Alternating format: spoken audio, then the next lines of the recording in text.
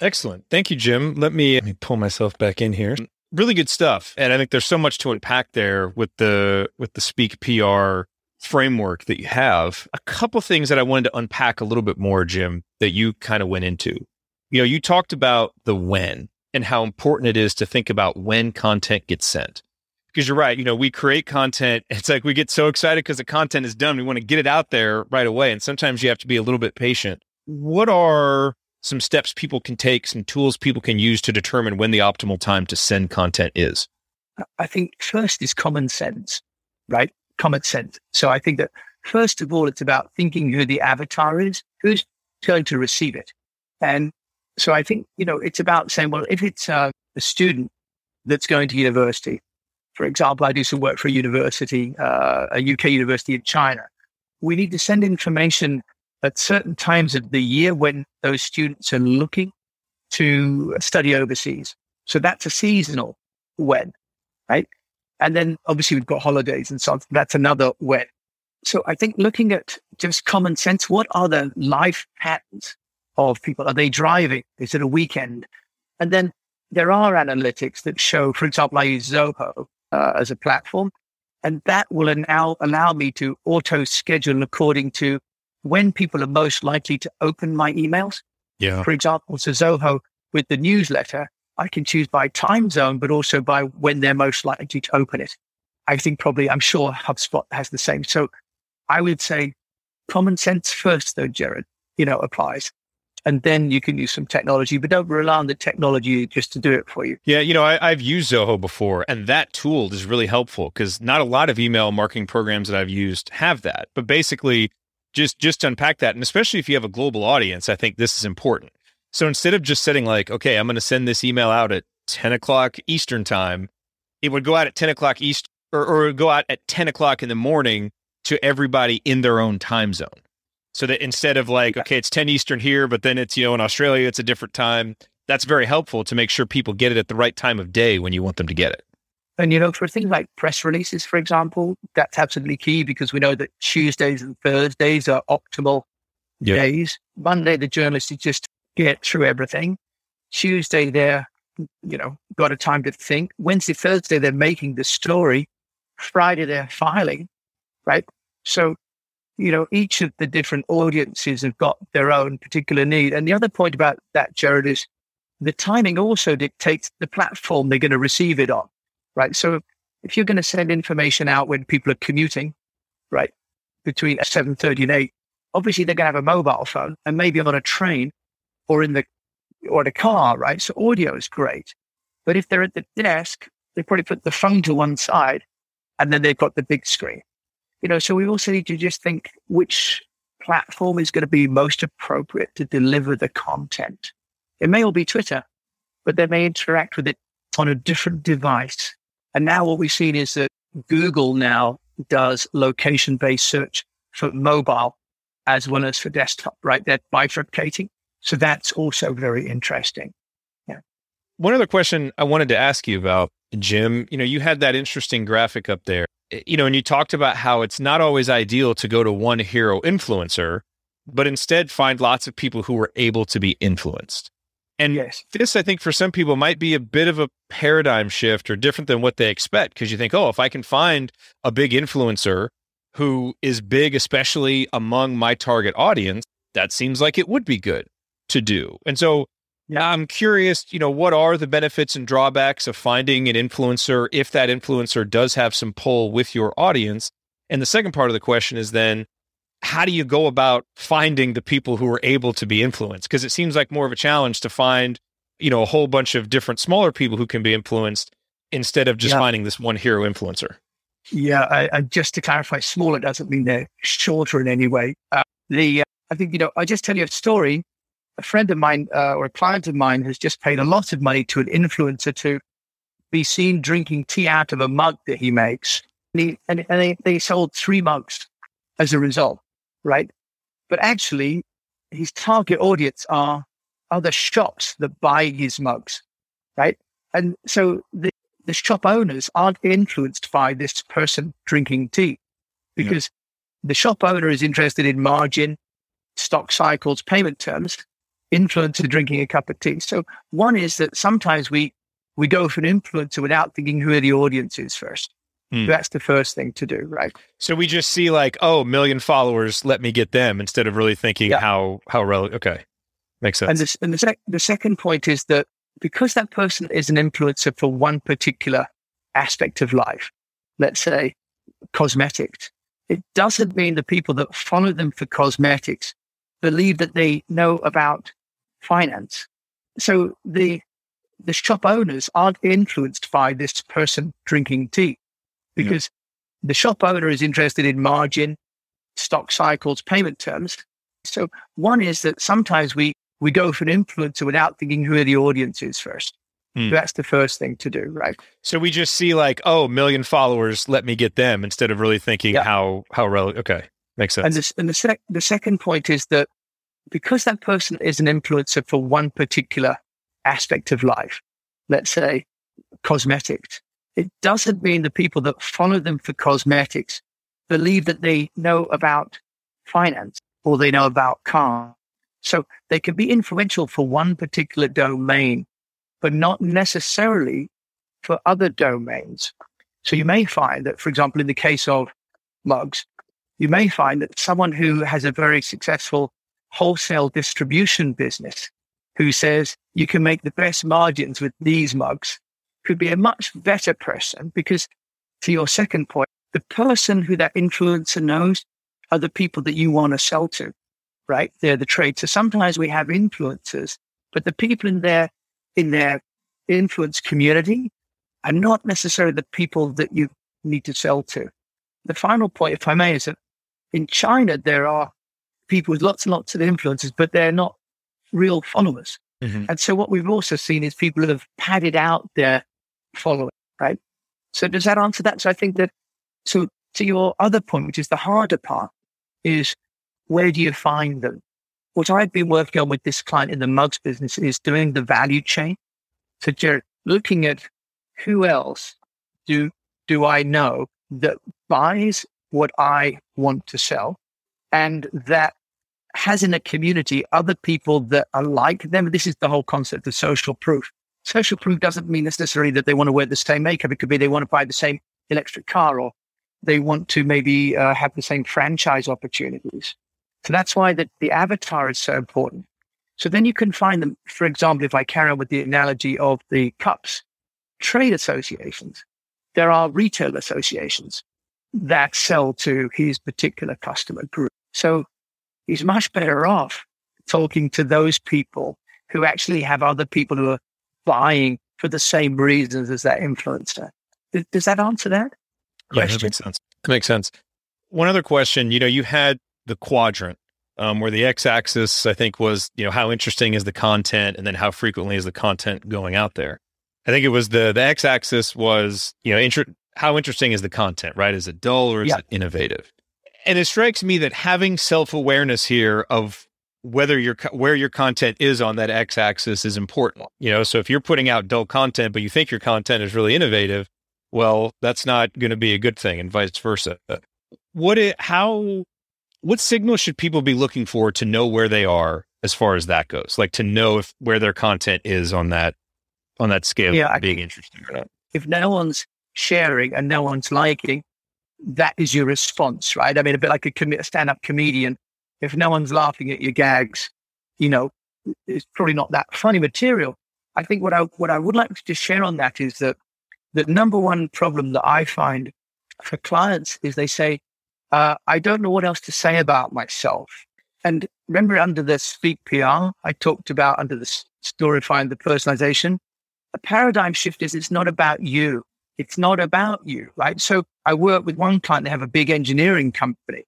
And she said, I keep putting pictures of turbines on the internet and no one likes them, right? And no one's following me. And I said, well, how interesting is that? She said, well, I guess if you like turbines, But I said, but where are the customers and where are the people inside the company?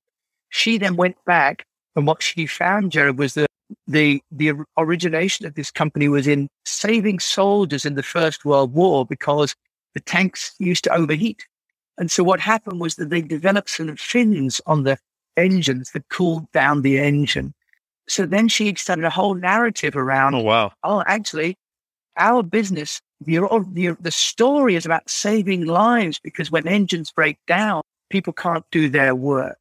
So then she went into the field, their factories in Brazil and customers in Africa, and she started to get this really rich content from people in field using the product. So the paradigm shift, hopefully for people, is the PR isn't about you.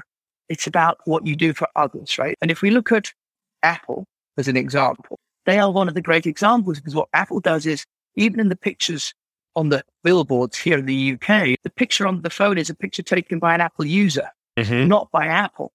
So there's the example, if you need it, that actually even the big companies are saying, it's not about us. It's not about the tech. It's how you use it. And so if people listening to this go, actually, you know what? I could ask 5 customers. What actually happens then, Jared, is if you ask 5 customers to tell you what they're doing, what happens is they share it with their network, right? Actually, they love to be covered. They love to get the recognition themselves that they're important. And that is where you start to get this network effect, because they say, you know, this is about me. I want to share this with other people. Does that make sense? Totally. I think what you just said is golden. And I think it's a mindset shift that when content creators make it, they find that what they're producing resonates so much more. Yes. And then someone, Kelly said here, this ties a beautifully curated content for 7 figures. Oh, yeah, that's right. Biggest trouble is time. Okay. So I think that sorry, Jared, it's your show, isn't it? Sorry, I shouldn't ask. No. This is our show. It is our show. Okay. Yeah, no, let's get to Kelly's question. Yeah, because she said, even if I have access to good content and a calendar for posting, it all feels so overwhelming. Any time-saving tips, what to automate, what to outsource? Yeah, so I think a couple of things. One is, if you start to think about, this isn't your job to create all your own content, but you're creating a platform for your staff and your customers and your partners to share their story of how you impact them, right? If you change that mindset from I've got to do it all to how do other people do it. Now, Apple is the best example. They hold a developer conference, right? And then everybody talks about what Apple's going to do next. One of the things to do is to have your customers and your partners and your users and your staff together, either together or in separate clusters, and start to ask them to originate content for you, right? You can give them frameworks. You could tell them what we're doing, and you can give them the channels as well to do it. So, for example, partners often want to sell to the same people that you. So how can you partner up? So one is thinking about content as a collaborative exercise, Kelly, rather than just you generate yourself. The next is technology. Technology is our friend. There are so many great tools out there. One is called Jarvis.ai. So you can actually use that for a PR contributed article. If you look at video creation, Lumen 5, for example, which you're familiar with, Jared, I'm sure. Do you know of Lumen 5? As a story there, Lumen 5, I created some videos with my sister around the impact of light on well-being. She's a luminologist. And we wanted to share the message of how light can impact children during lockdown. And we went to some studios. They said, £10,000, we'll charge you, right? I happen to be tinkering with Lumen 5 because I love all the AI, because my PR business does PR tech company. In half an hour, I've made an explainer video. Fast forward, we made 5 explainer videos. We've had 2 million views on these explainer videos, 2 million views. And it cost us $80 a month because you put in the keywords and it automatically finds for you images. Okay. So the same exists for creating audiograms. There are tools like Repurpose under amplification. There's Repurpose.ai. There's a new one called Descript, which is fabulous for doing Descript is great. Audio and video. I'm using that. So yeah, absolutely. So summarize, think, Kelly, that you've got people that can create content for you and with you, and that you're the curator. The other one I just want to share, because not many people think of this, your staff and your team are a great source of content. So there's a platform out of the UK called Mo.work, for example.